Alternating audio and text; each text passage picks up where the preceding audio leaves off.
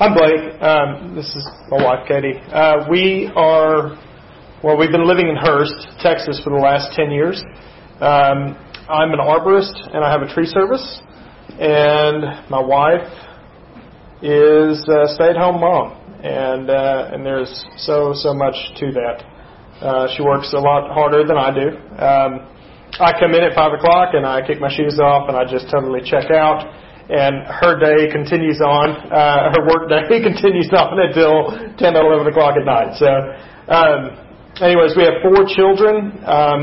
Micah, Rose, and then Lauren and Kaylin, our 2 youngest, are sitting over here. So for us, I would say, is there anything you want to add to that? Okay. For us, our lives kind of ended when we didn't know each other. We're from different parts of the country, but when our lives kind of ended in the early 2000s when we left our homes in the U.S. and we moved to Haiti. And when we arrived in Haiti, our lives sort of began again. That's where we met each other. We were working for separate Christian organizations, and we met each other, had dated very short period of time, and then got married. And then adopted 2 children, and just like that, just instant family. And I was on we're both on a whole nother course in life. Then we came back to the U.S. In 2008, and just kind of settled in here and got on with life. We wanted to do ministry. We wanted to go back into missions, but nothing really happened. We did the best we could with what we had, and that was it. So get to give you now sort of how we've arrived at this point, which is now God has called us to South Dakota to work with the Lakota people, more commonly known as the Sioux. That's how you guys would probably know them. But they're a large tribe as far as Native American tribes go, and they're spread out all over the Dakotas, Montana, a little bit in Minnesota, and even up into Canada and Nebraska. So that's kind of their homeland. And totally wasn't on our radar. Nothing was really on our radar 2 years ago. And then I had a weird dream. I had this dream that Katie and I were walking together in a cemetery. And it was dark, and it was sort of a desolate place. It was sad and a little bit scary. But walking around the cemetery, we started to relax and feel peace about where we were at. And I turned to Katie and I said, it's really not so bad here, so long as we have each other. And then I woke up. And then I hit my knees and I just said, oh, Lord, that means something. What does that mean? And I just felt the Lord say in that moment, that cemetery is ministry. And so I just assumed right then and there, okay, God is going to call us into ministry. And that cemetery is like a metaphor for ministry, Charles is like. Ministry is great, and if you feel like God is calling you to it, do not be afraid. So that cemetery was like a metaphor for ministry, because ministry can be tough. And that was it. That's all I thought. So we waited. And another year rolled by, and nothing happened. I just felt an urge one day to reach out to Charles and ask about Mission Alive. So we got together and we had a great time with Charles, visiting with Charles and Todd Vogt at Mission Alive, and I shared with them our life story, and in the sharing we shared what we thought was kind of a small insignificant detail, which was Katie is 20% Lakota and roughly thereabouts, and her mother is a member of the Standing Rock Sioux tribe in North Dakota. So that's part of her story. Well, Todd, I think it was Todd, said, well, would you guys ever consider moving? And we said, yeah, we'd consider moving. He said, what about working with Native Americans?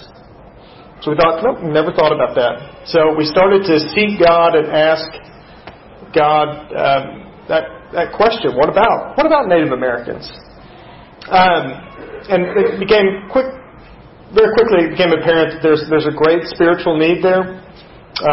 Talking just about the Lakota are not unlike a lot of tribes. There's just tons of poverty, high infant mortality rate, a lot of drug use, alcoholism, high unemployment. That's Native Americans in this country. So So we were thinking Native Americans. I began to talk to her family. I'm past 5 minutes, aren't I? I don't care. Okay. Anyways, but Katie's brother is a very charismatic guy. He said, "Would it help you if God sent a prophet to tell you what His will is?" And I said, "Well, yeah, that'd help." And he said, "Well, you should pray for that." And I said, "Okay, I will." Then, like 2 months later, this would be the fall of last year, 3 people that we didn't know just showed up in our living room, and they were the prophets, and they just laid it all out. They qualified themselves by telling us stuff about our lives and about our children and stuff like that they shouldn't know, they wouldn't know. And then they told us about our future. And at one point, one of the men said, "I see you guys on a reservation." And I could just sat there like... We looked at each other like, how did he know that? Yeah, you don't... Yeah, and he said, "And you know I don't know you." I said, "Yes." So we thought, well, we're reservation then. It is Native Americans, but where? And we didn't know where to go. We didn't know where to start. And so one night I had another dream that we were sitting at the headwaters of a little creek, a spring-fed creek that flowed off into a huge, mighty river. And we were just enjoying the evening looking out over this big river. And it gets weird, but we were talking about weird stuff, so I'm just gonna let this big cat, like a mountain lion, comes up and to like attack us. And a giant bird comes out of nowhere and just slams right into the cat. The cat runs off. And then I woke up, and clear as crystal, I felt the Lord say, Missouri River Basin. And I got online, I Googled Indian tribes of the Missouri River Basin, and that is where I'd say the majority of Native American reservations are, large reservations, large tribes, is right there in the basin. That would be Nebraska, the Dakotas, eastern Montana, Minnesota. That's the basin.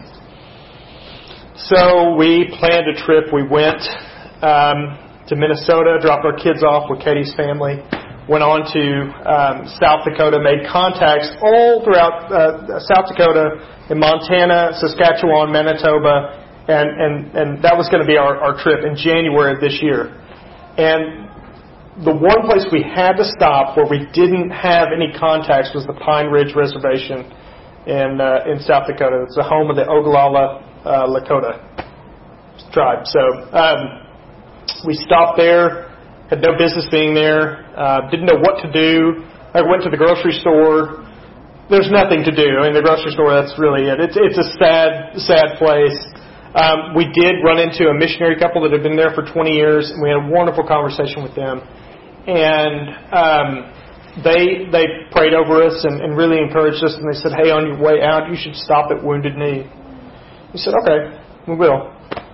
I'd heard of Wounded Knee, but I didn't know much about Wounded Knee. And Wounded Knee is, anyways, we just got in the car and we drove out north out of the reservation towards Rapid City, South Dakota, and stopped at Wounded Knee. And we get there at Wounded Knee. Well, Wounded Knee is it's a cemetery. That's what it is. In 1890, the U.S. Army massacred a couple hundred Lakota, and then dug a hole and pushed the bodies in, and that was it. And they had a chain link fence around the mass grave, and then Lakota had been buried there around there. There were grave sites around that mass grave throughout the years since. And it was a dark place. It was a sad place. It was desolate. That's the Dakotas in January. Just desolate. And we just stood there and we just kind of took it all in. We walked around for a bit and just slowly but surely just started to feel peace and just everything kind of came around full circle. We realized the cemetery, this is not some metaphor for ministry. This is an actual place. And so we had many other places to go on our trip, but we really just wanted to be there in western South Dakota, in Pine Ridge, and in the cities and towns and stuff like that where the Lakota have dispersed and kind of live. So that's how we got to this point. I'm typically a pretty one-dimensional guy. Just often the only thing going on up here is I'm just thinking about finding food, and that's really I wouldn't say I'm a very spiritual guy, but God, I think God is saying to me, just get over it. There's so much more out there to this spiritual life, and showing me that through this whole journey. So. Anything to add? What do you hope to do among the Lakota? Yeah. You're mostly white. Mostly white, right. What does that mean? What does that mean? That means we want to really intently focus on making disciples. I think the plan is, as it's developing, is to find that those few people. I think we can make a lot of contacts. A lot of people that I would say will be more than acquaintances, but be friends. But I think we'll only find a few that really will accept us and become really close with us. And those few we really want to pour ourselves into and make those people into disciples of Jesus Christ. People that will go anywhere and do anything that God calls them to do. And then to help those people and to give those people the training, the leverage, and the encouragement to then go out and develop their own networks of people and make those people into disciples, and so on and so forth. So sort of this replicating sort of thing. So that's the plan as it develops. So somebody who wants to pray for Katie and Blake, come up while I say what I forgot to say earlier, and that is that. Storyline is like a holding base of sorts. Storyline is receiving funds for the Burchfields from financial partners that they recruit, from supporting churches. In the in-between, as you guys set up a nonprofit in South Dakota, and I'll just while we're at it, if you want to pitch in to that on our website through our giving portal or whatever, there's a little category that says Burchfields, and if your heart's been touched and the Spirit is giving you grace of generosity and you want to pitch in to the work that they're doing and preparing to do, aiming to leave next May, next June, right? Yes. So they're kind of in a prep and training period right now with Mission Alive. I want to invite you to respond to God in that way if He's calling you to pitch in. So, Patrick, I'll pray. You want to pray? Girls, y'all want to come up? Sure. Yeah.